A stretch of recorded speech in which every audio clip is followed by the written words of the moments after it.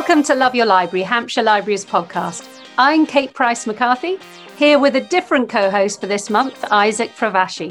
Hello, Isaac. It's great to have you with us. Hi, Kate. It's great to see you. And thank you to our supporter, BorrowBox, our library app that lets you download ebooks and audiobooks straight to your phone or tablet. All you need is your library membership number and PIN. It's great to have Isaac with us this month. He's been with the library team since June, so the start of the summer. And one of the things he works on is our monthly library newsletter. Read all about it. If you haven't subscribed to it yet, I can highly recommend it. Visit our website and subscribe today. Now, in this month's episode, we're joined by Steve Kavanagh, the author behind the character Eddie Flynn, the much-loved con artist turned lawyer. The latest in the series is The Devil's Advocate that came out last month, and it's already receiving some incredible reviews, some even calling him the new John Grisham. And we're also joined later by Michelle from Alton Libraries, who'll be giving us a new recommendation. It's been brilliant to see libraries filling up with visitors again, especially with more than 16,000 children taking part in the Summer Reading Challenge over the holidays. If you've got a young reader at home, they still have until the 18th of September to finish the 6-book challenge, so remind them to update their reading record online to let us know how they're getting on. Yeah, and don't forget to include your email address so you get entered into the prize draw. We'll have more news from inside the libraries later, but for now, let's hear from our guest author, Steve Kavanagh. Now, Steve started his career as a civil rights lawyer, and it's only been with his latest and 7th full-length novel that he's finally given up the day job and become a full-time writer.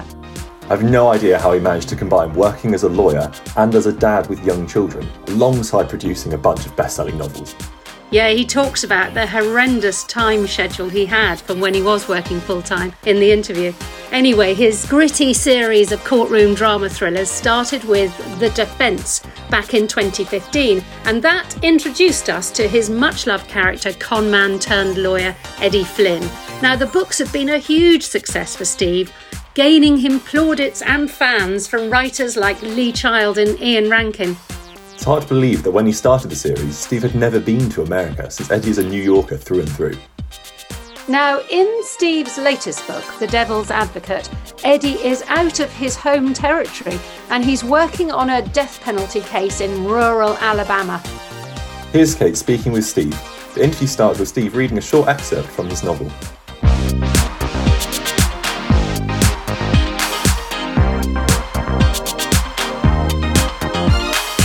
This is from the opening of The Devil's Advocate, and it concerns a last-minute appeal against the death sentence for Darius Robinson, and he's represented by a lawyer called Cody Warren, and it's the district attorney, the villain in this book, Randall Corn, who is trying to have him executed, but there might be a reprieve from the governor.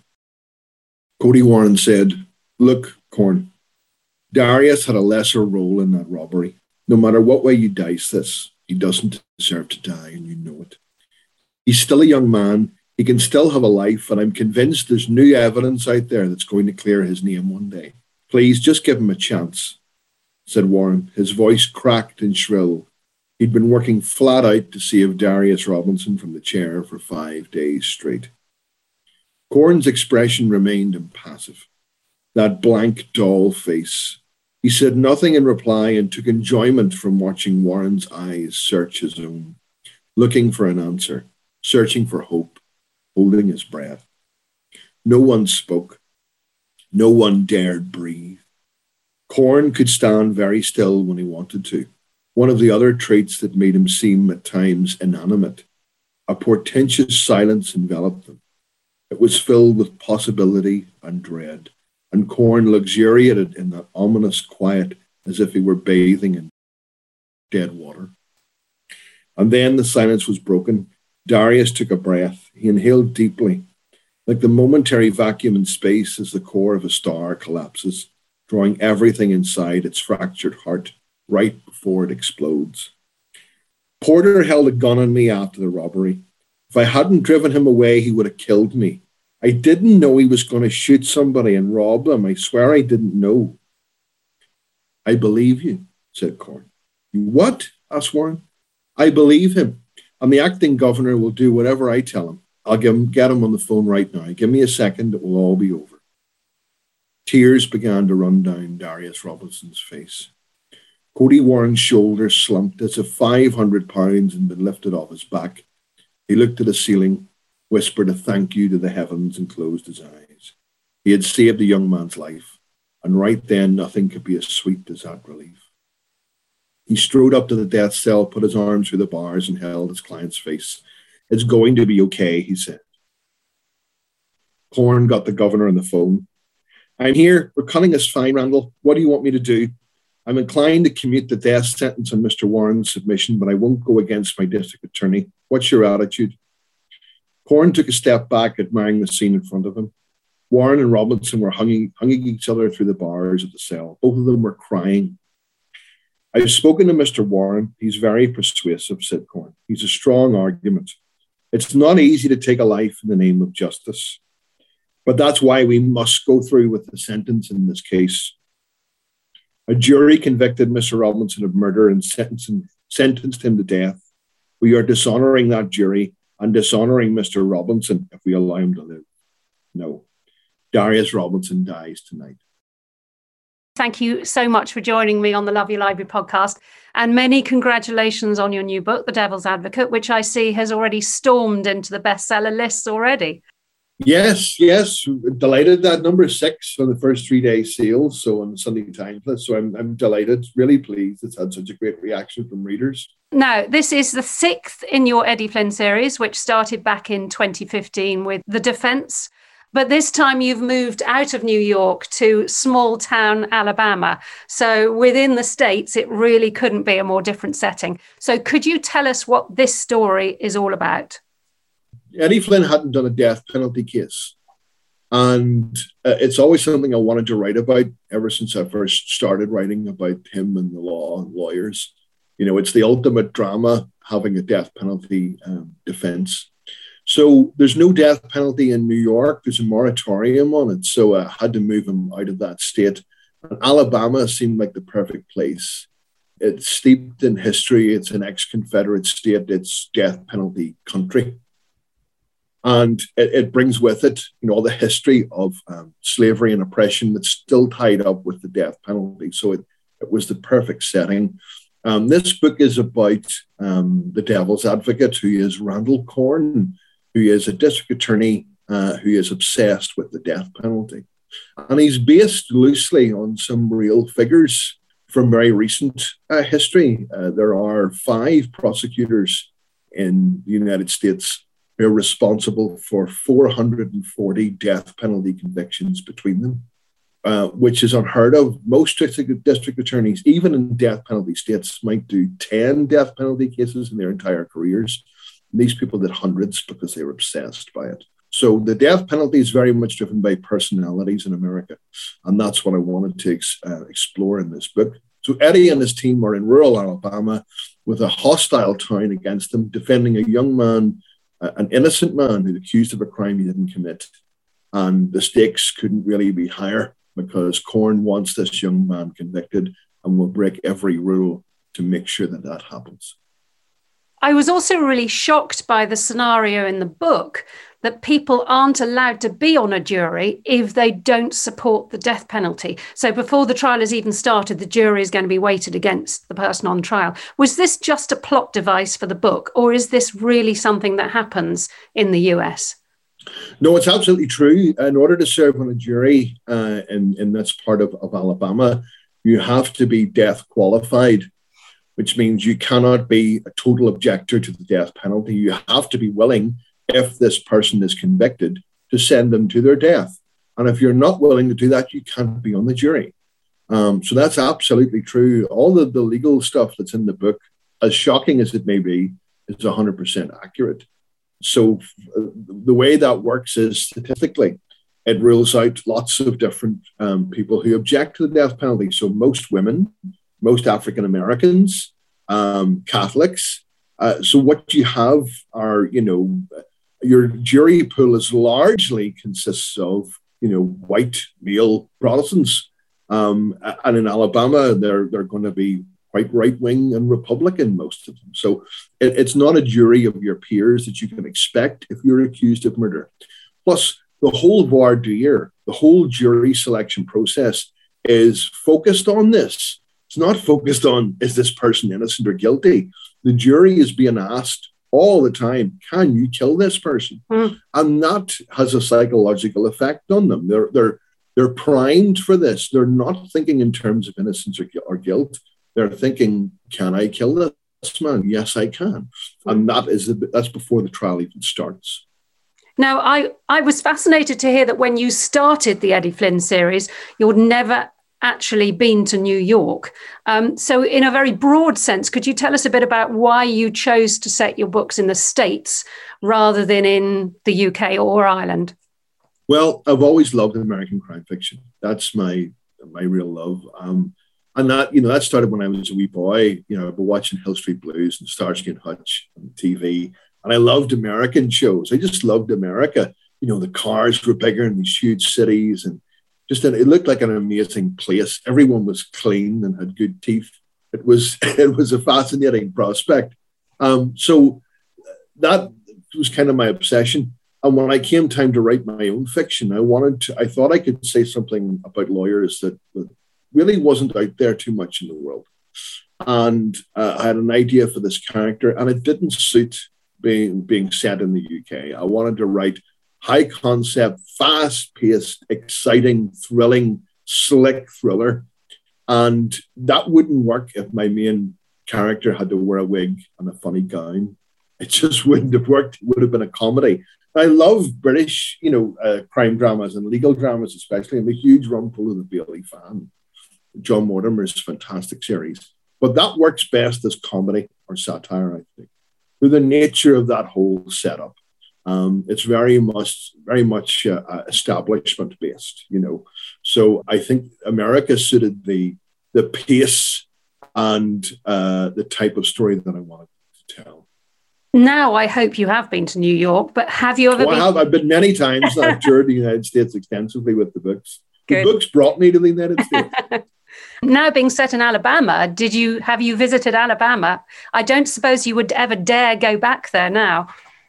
I would go back. I think the Alabama Tourist Board are not going to be too happy with me. But I think there's a balance in it. The people I met good people when I was there. I've been there twice.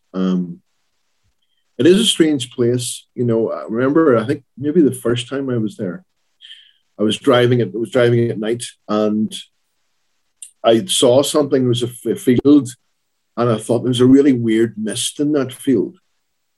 It was like very white, bright, but very low down and moving, but didn't seem fixed to this field. And I said to the guy I was with, what is that? And he said, oh, that's a field of cotton. And it was really spooky to see that. And obviously the whole history of slavery in the South, that there's a lot of blood in that ground.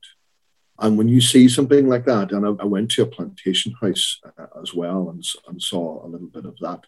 And that all brings home how horrendous that whole situation was. And you don't really appreciate it that much until you've been there and looked at it and seen it. So that's something I very much wanted to write about. But in terms of the people, like, this is a fictitious county and a fictitious town. I haven't done this in a real place. Everything that happens in terms of the law and how all of that works and the mechanism of the death penalty process is exactly true. The chair, which is mentioned in the first part of the book, is the real electric chair. Yellow Mama is real, and 149 people have been executed in it. And there's still 5 people died by electric chair in the last year. So it's all of that's real, but I didn't want to sully an entire town's name. And there are people in the town who are good and who do stand up for what they believe in. So I hope it's not a total destruction of Alabama. There are good people in there too, who are willing to do their bit. Loyal Eddie Flynn fans will be very happy to see some familiar faces in the book, despite the change of location, including Eddie's investigator Bloch, who we saw in 50/50. And it's great to see a woman playing such a fantastically tough and resourceful role within this kind of book. She's the kind of person who kind of makes other people feel safe. If she's there, then they know they're going to be all right. So was there a particular inspiration behind her character? Yeah, Block first appears in my standalone novel. I have a standalone novel called Twisted, which is really a book about twists and about mystery writing and a mysterious mystery writer called J.T. LeBeau. But there's obviously one of my books, there's lots of murders in that. And there was a sheriff's deputy called Block. Actually, her character was created in that book. And she's just one of those people, she doesn't say very much, but when she does say something, it's quite powerful, and you really listen. Because of this character and the way she is, she doesn't get on with too many people, but the people she does get on with, they're fiercely loyal to her, and she is loyal to them. So she was a very interesting character to write. She has some ASD qualities. She's gay, and she's also incredibly tough and loyal, and she will sort of see things that maybe other people have missed. Particularly in investigations, she has a very analytical brain, and she can sometimes be very funny as well. But to see her warming and getting to know this team more, and so her character develops in this book as well. I thought she's a lot of fun to write, Block, and also she does carry an extremely large handgun which she calls Maggie. Now, I fired this gun. It's a Magnum 500. And the person who let me shoot it, it was for research purposes, said to me, "Now look, we're only going to fire this twice because the bullets, the rounds cost like $3 each or something.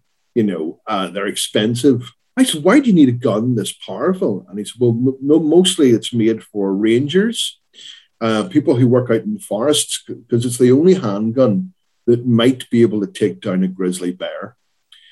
It's one of the most powerful things. Now, I'm a big guy. I used to do a lot of weightlifting. I'm very strong. And he said, "Look, don't try and hit a target. Just try and hold on to this thing." And it was like being punched in the hand by Mike Tyson. The kick off this thing was unbelievable. And it was a huge fireball the size of a basketball that came out of the thing. So I thought, yeah, Block would like this gun.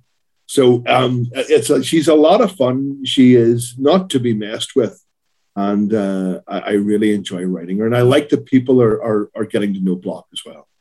It's worth saying for those who aren't yet familiar with this series, you touched on it earlier on. He's a New York lawyer, but he started out life as a con artist. And I was really interested to hear about how the idea for this backstory came to you. So would you mind telling us a bit about the link you see between con artists and lawyers? Yeah, it sort of hit me one day because I used to be a lawyer until about 2 years ago. I was a civil rights lawyer for a long time. I was cross-examining someone one day, and I kind of conned them into revealing a lie. And it wasn't through any great legal acumen. It was just a technique in how I did it. So I was quite firm with them for a long time, about half an hour, and very strong, hard questions and quite aggressive questioning. And then the killer question, I said, "Well, let's move on." And I asked the question very openly, very softly, as I leaned down to get something out of my bag, so that they would think, "Okay, well, I've got through this. We're moving on here, and this is fine. This is not important." So they were relaxed and put their guard down and answered it honestly. And that was the most important question in the whole cross-examination. So that sort of established for me, well, there's a lot of skills that con artists use: misdirection, distraction, persuasion, manipulation. Those are all skills that great trial lawyers use. And I've been fortunate to work with a lot of great trial lawyers, and I've seen them use these techniques. And I thought, well, that's great. That's, people think, cross-examination is very dramatic, and they watch, A Few Good Men and movies like that, which I love, but that's not really realistic. And how it's really done is much more subtle, much more fascinating. It's a psychological battle as much as a battle of words. So I think people really enjoy the courtroom scenes in my books. They're almost like little vignettes in each novel. So I enjoy writing those a lot. It reminded me, because there's that Victorian barristers at Edward Marshall Hall who very theatrically would sort of use a handkerchief or something like that. When he was at big cases, he had a clerk would come in the court with him. 3 clerks, actually. One had a big pile of silk handkerchiefs. The other clerk had 2 big jugs of water. And the other clerk had this mysterious flowery bag. When the prosecution were in their full flow, cross-examining the star witness, it was starting to go badly, and there were really damning evidence coming. Marshall Hall would blow his nose on the handkerchiefs to distract the jury. Key points. That didn't work. If it got worse, he spilt the water all over the desk, his papers, and there was a huge commotion. If it was going really bad, he opened the bag. And sorry, you might hear my dog barking there. But what happened then was out of the bag, he brought this huge cushion, which he would then blow up. It's a huge inflatable cushion, because it was well known among the judiciary that Sir Edward Marshall Hall had terrible piles and suffered very badly. And they wouldn't say anything, because they thought, the poor man must be suffering here. But the jury didn't know that, and they're just watching this pantomime and not listening to a word of evidence that's going on. Now, you've talked about the courtroom drama within your books, and it's a great tradition. You've mentioned A Few Good Men, and also the classic To Kill a Mockingbird, which features significantly within this story. So what is it you think about the theatre of a courtroom that makes for such interesting stories? Well, as you say, it is a theatre. A case is like a roller coaster, the very nature of it. The prosecution calls a witness, and they'll say something awful about the defendant and maybe give damning evidence about it. And there's a cross-examination, which picks apart what has been said. Maybe puts a different version of events. So the jury is constantly, or should be if they're paying attention, constantly readjusting their mind. The defendant's fortunes go up and down. I think, to me, to see it done well, there's nothing more dramatic. Especially when you know what's going to happen, when you can see there are little doors being closed off here and there, very subtly by questioning, to lead a witness down an inevitable path to them being either proved wrong or proved a liar. To me, that's very powerful. And of course, the stakes are incredibly high for everyone involved. It is a great theatre, and it's one I love to play my stories in. While this is your 6th book, am I right in thinking it's the first one that you wrote where you weren't also working as a lawyer at the same time? Yeah, that's right. I was working full-time as a lawyer, so I would get up at 6 a.m., get the kids up, get them to school, go to work, come home about 6 o'clock at night, get some dinner, say hello to the family for a few hours, and then around 9 or 10, when everyone went to bed, that's when my writing day would start. I would work for 3 or 4 hours. And I did 5 books, maybe even 6 or 5.5, doing it that way, and it was tough. So when I got the opportunity then to write full-time, to make that leap, then this I think was the first one that I had written completely just as a full-time writer. And I really enjoyed it. It was a good process, I have to say, and a much better balanced life now. And so did you find you had great windows of time in your day? You felt guilty that you weren't filling with writing? I always feel guilty when I'm not writing. If I'm watching TV, I feel guilty. And if I'm reading, I feel guilty I'm not writing. So there's always that. But yeah, time expands. You'd be amazed at things that I do now that are just, seem very important. This is going to stop me from writing. It's been hard during lockdown to try and get a regular writing thing going. It was a bit easier before. I would go out to coffee shops and stuff and write. But we've moved house now. Now I have my own office, and I am able to get 3 or 4 hours work during the day and then more at night. Because I tend to like writing at night. I just like the atmosphere when it's quiet and stuff. And Obviously, people have got to know you through your very successful novels, but they've also had the opportunity to get to know you through your podcast, Two Crime Writers and a Microphone, which has now gone into treble figures for the amount you've produced. And that's with your co-host and fellow writer, Luca Veste. Could you tell us a bit more about the podcast? We've wound down the podcast now through various things. Neither Luca nor I have much time to do it anymore. But the episodes are still available. We did about 113 episodes. It was an idea that I had to do. We were one of the first sort of literary comedy podcasts, if you like, because we don't take ourselves too seriously. So we wanted to have a conversation with the writer, the same type of conversation we would have with them if we had met them at a festival in a bar. So there's no great literary insight. It's just a conversation so people can get to know who the writers really are. So we talk as much about writing as we do about, well, what's happening in EastEnders and what do you do in your spare time and things like this. So the last episode that we did together was with Linwood Barclay, and we spent more time talking about the roadworks outside his house than we did about his writing or his books. But that's why writers loved that coming on that show. You know, anyone we asked always came on because they knew, A, they were going to have a good time, they were going to have a laugh, and B, it's going to be a totally relaxed atmosphere and a conversation among friends. Yeah. So I really like it for that reason. We also did 2 festivals, online festivals, which people can find those events on YouTube. And we had writers, the best writers in the world for me, were on that, you know. We had Anthony Horowitz talking with Don Winslow and hosted by Phil Williams. That was a great event. 2 writers who respected each other who had never met. And we're doing this to raise money for charity, for food banks.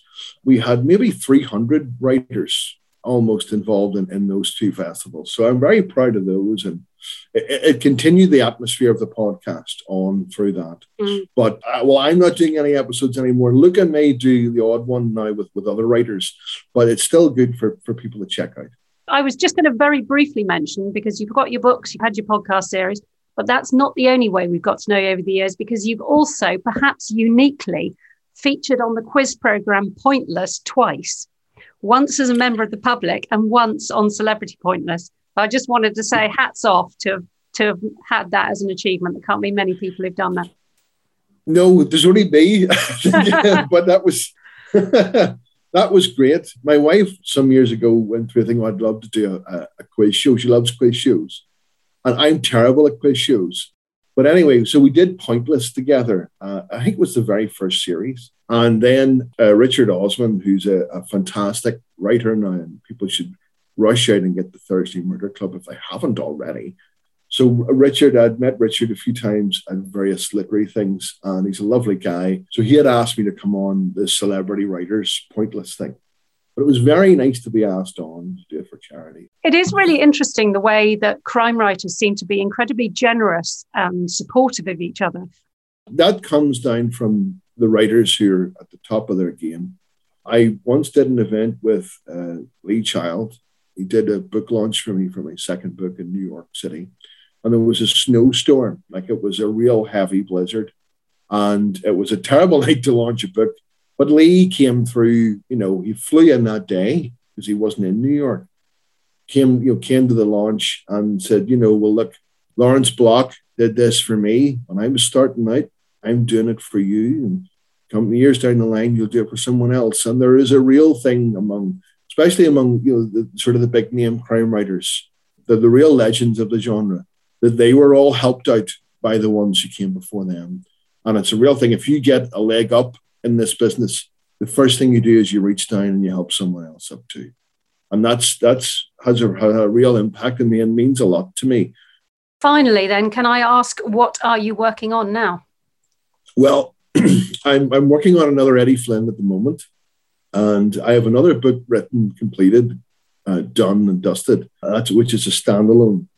So I don't know what one will be out next. Yeah, there's more Eddie Flynn on the way, and there will be a lot more. And I've great plans for that series. I'm absolutely delighted that people have taken Eddie Flynn into their hearts.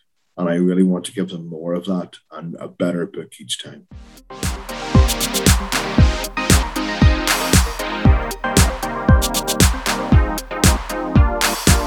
I really enjoyed chatting to Steve, and I'm especially jealous of his double appearance on Pointless. And how great is it to hear how supportive crime writers are to up-and-coming authors? They do seem to be an unusually friendly bunch, which really you might not have expected, as they're so often writing about really dark subjects. OK, so on to the next section of the podcast, where we're joined by Michelle from Alton Library to talk about her book recommendation. Hi, Michelle, and welcome to the podcast. Hello, yes, thank you for having me. Oh, it's a pleasure. And so, Michelle, tell us, how has it been in Alton Library over the summer? Yeah, it's getting back to normal. Footfall's picking up. Summer reading challenge almost at an end, just a couple of weeks now. That's been going really well. More and more people coming back in, so yeah, it's great. And how's it been with the summer reading challenge, seeing all of the children come in across the summer? Yeah, it's been really good, and a lot of it obviously is done online now, where the children sort of register on there, but still coming back in and still having that excitement when they finish to get their medal and their certificate. So yeah, it's great. That's fantastic. And have you started having activities for adults back again in the library? That's slowly coming back in. Personally, I run a reading group for the visually impaired, and we're starting that again hopefully next month. So that's one thing that's definitely coming back. We're hoping to start up a library club with sort of the local elderly folk again. So slowly but surely things are coming back. I've noticed actually my calendar for October has never been busier. So I reckon people are just beginning. Life is becoming a lot more back to normal again now. Yeah, that's right, yeah. So shall we move on to our book recommendation? And would you like to tell us a bit about the book that you've chosen and why? Okay, so, well, the book that I wanted to talk about today is The End of Men by Christina Sweeney Baird. Now, basically, it's about a pandemic, and this pandemic only affects men. And I sort of thought, oh, that sounds quite interesting, but I don't really fancy reading about this book about a pandemic, you know, with what we're going through. But it's great. It's really good. It's cleverly written. And the idea behind it is that there's a virus, a very serious virus that spreads quickly and just affects men. Women seem to be carriers of this virus, and it spreads around the world. There's a lot of comparison with COVID-19, but it's a book that not only covers desperation and heartbreak, but it's so full of hope as well. Yeah, it is extraordinary that although it was published in January this year, it was actually written before, 6 months before we'd even heard of coronavirus back in June 2019. And yet it seems to really hit the nail on the head in describing kind of what we all went through. How did you find reading it, given what's been going on with our own pandemic? Yeah, it's really strange because a lot of the terms that she uses, you sort of think, oh yeah, social distancing. I mean, I didn't really know what that was before it was sort of talked about last year. And a lot of the way that they work, trying to get together teams, and also the isolation of preventing people catching the virus, all that sort of stuff. Yeah, so many comparisons, and it is quite amazing to think that the author didn't know what was going on. It's almost like, well, that's a bit spooky almost, really.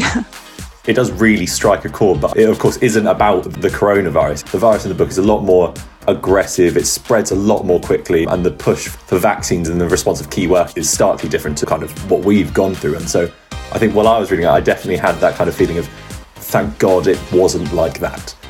Do you find it somewhat comforting to read as well?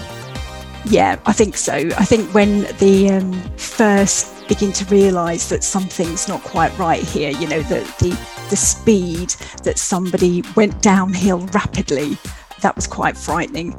And yeah, you do sort of think, crikey, I mean, COVID-19's just been awful. But yeah, I mean, the virus in the book is a million times worse, isn't it, really?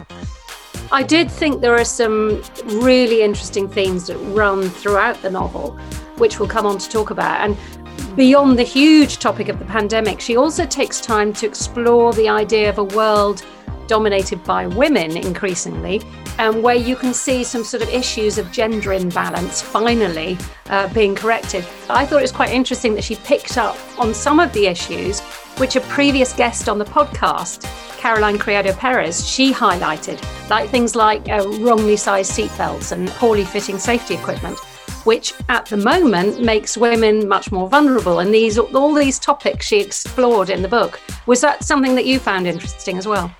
Yeah, definitely. That was one of the things that I picked up. It was just imagining a world where at the moment a lot of things are designed around the male form, like you say, like PPE that's designed for a standard form. And it could be, I can remember seeing pictures on sort of social media of nurses and doctors wearing huge coats and things that obviously didn't fit them, but because they were one size fits all, a lot of perhaps smaller women, for example, were engulfed by this thing. So yeah, and she makes the point in the book that when you've got PPE that's designed for you, that fits properly, it could mean that there's going to be lower accidents at work, perhaps, and the ramifications of that are quite far-reaching, really.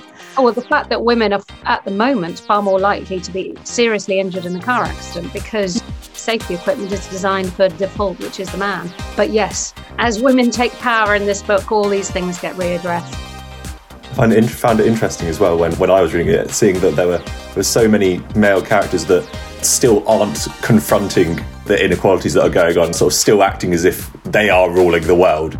There's such dry humour in the book as well as the drama. I thought that was quite a nice touch to it as well. I think one of my favourite parts was the structure, the way that we jump from character to character, and sometimes we kind of tend to stick to this main group of women, but we sort of jump across the globe and sort of see how the pandemic is affecting people from like overseas and in different situations and in different roles and different jobs, and you get this real sense of range to the impact of it. How did you find the structure? Yeah, I thought it was great actually, and I particularly liked the way it was written because it was just so easy to read, in respect that you had emails, letters, communications, and it was almost as if it was a collection of thoughts and essays about the feelings of the people at the time. I think it was very clever the way that was written, because obviously everyone had different experiences going through this, and it just seemed to bring it all together very nicely in that way. And like you say, it was a global pandemic, and you did sort of hear from people in Canada, I think, across the world. We should say it is pretty much focused on the UK, and specifically actually Scotland is quite a centre for the book. And I was reading an article that she'd written a few days ago that was saying originally the first draft had far more characters and covered an even wider worldview.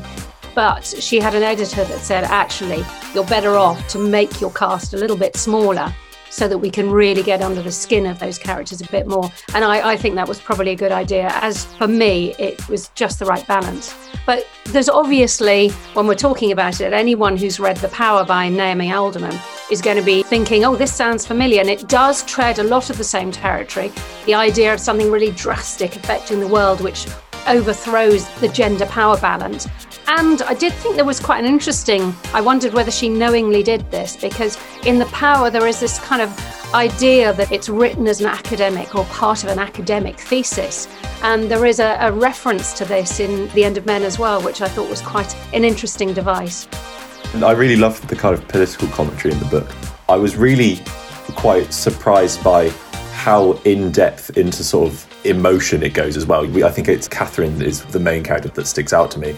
You have these like really dry, funny characters in Amanda and Lisa, and then you jump to Catherine, who just absolutely wrapped in grief. And several times through the Catherine chapters, I found myself really tearing up, and they were just heartbreaking. Were there any parts that really stood out to you? Yeah, probably the same, really. I mean, I think just the thought of watching your husband or your father or your son and knowing that they're going to die because there's nothing you can do. It was just, it just makes you feel quite desperate But again, you can always take glimmers of hope from that as well, I think. So I wouldn't want people to think it's a sad book, because essentially it's not really. Yeah, it's a journey through grief as much as it is about the grief, isn't it? She does sort of go on the ups and downs of it, and there's definitely hope at the end, I think. Yeah, it's the kind of subject matter I think I would find impossible to read, but I did read it and I'm glad I did. I also thought that motherhood was a really strong theme within the book, not just on the huge loss these mothers feel, but also about the struggle with childlessness generally, and the sense of kind of identity that you get from being a parent, and the separation, the rift that gets between parents and those people who can't have children. Did you think this was something the author was keen to discuss in the book as well? Yeah, I would. Yeah, I mean, I would imagine so. I think she got that across quite well. I think, is it Catherine's friend and the interaction between them, and they have quite a sort of, not strange relationship, but quite a strained relationship in some cases because of the child issue, and also the fact that you have to face up to the fact that with the majority of the male population being wiped out, how is life going to continue? And it is quite a thing to ponder. I enjoyed too the reference to the incels. So she was kind of really exploring all the implications of this sort of gender power balance, and how incels were thinking it was just a great conspiracy for women to get more power, which I thought was quite an interesting idea. But again, I don't think it's not a very anti-men book. And I wouldn't want that to come across either, because it's not, because there's a lot of hopeful pieces about the future of men from it, you know. So we've been talking about The End of Men by Christina Sweeney Baird, but were there any of the other books that you'd like to recommend? Well, I've just finished the 100 Years of Lenny and Margot, and that's available on the library catalogue. And I've also just finished a very interesting book called Animal by Lisa Taddeo. And that's only available on BorrowBox at the moment, but it's got a very striking anti-heroine in it. The first one has got an intriguing title, and if you've recommended it, I'm sure it's going to be good. So I shall try both of those. And thank you very much for joining us, and we look forward to seeing you again in Alton Library very soon. Great, thank you very much.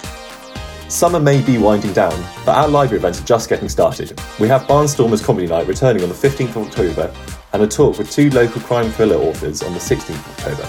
Check out the What's On page on the Hampshire Library's website to find out more. You'll also find more details there about some of our arts and craft courses, as well as business workshops with our Learning and Libraries courses continuing throughout the autumn. Our author of the month of September is Anne Tyler. You'll be seeing her novels on display throughout our libraries this month, and posts celebrating her work on the Hampshire Library's blog. She's best known for the Pulitzer Prize-winning Breathing Lessons and The Accidental Tourist, which was adapted into a Hollywood movie. And of course, we have our monthly BorrowBox Unlimited titles. These are ebooks and audiobooks that you can download or listen to straight away, even if loads of other people have downloaded them. One of this month's titles is Buried, the first book in Linda LaPlante's new thriller series following Detective Jack Roy. I've really loved Linda LaPlante ever since the Prime Suspect series with Helen Mirren back in the early 90s.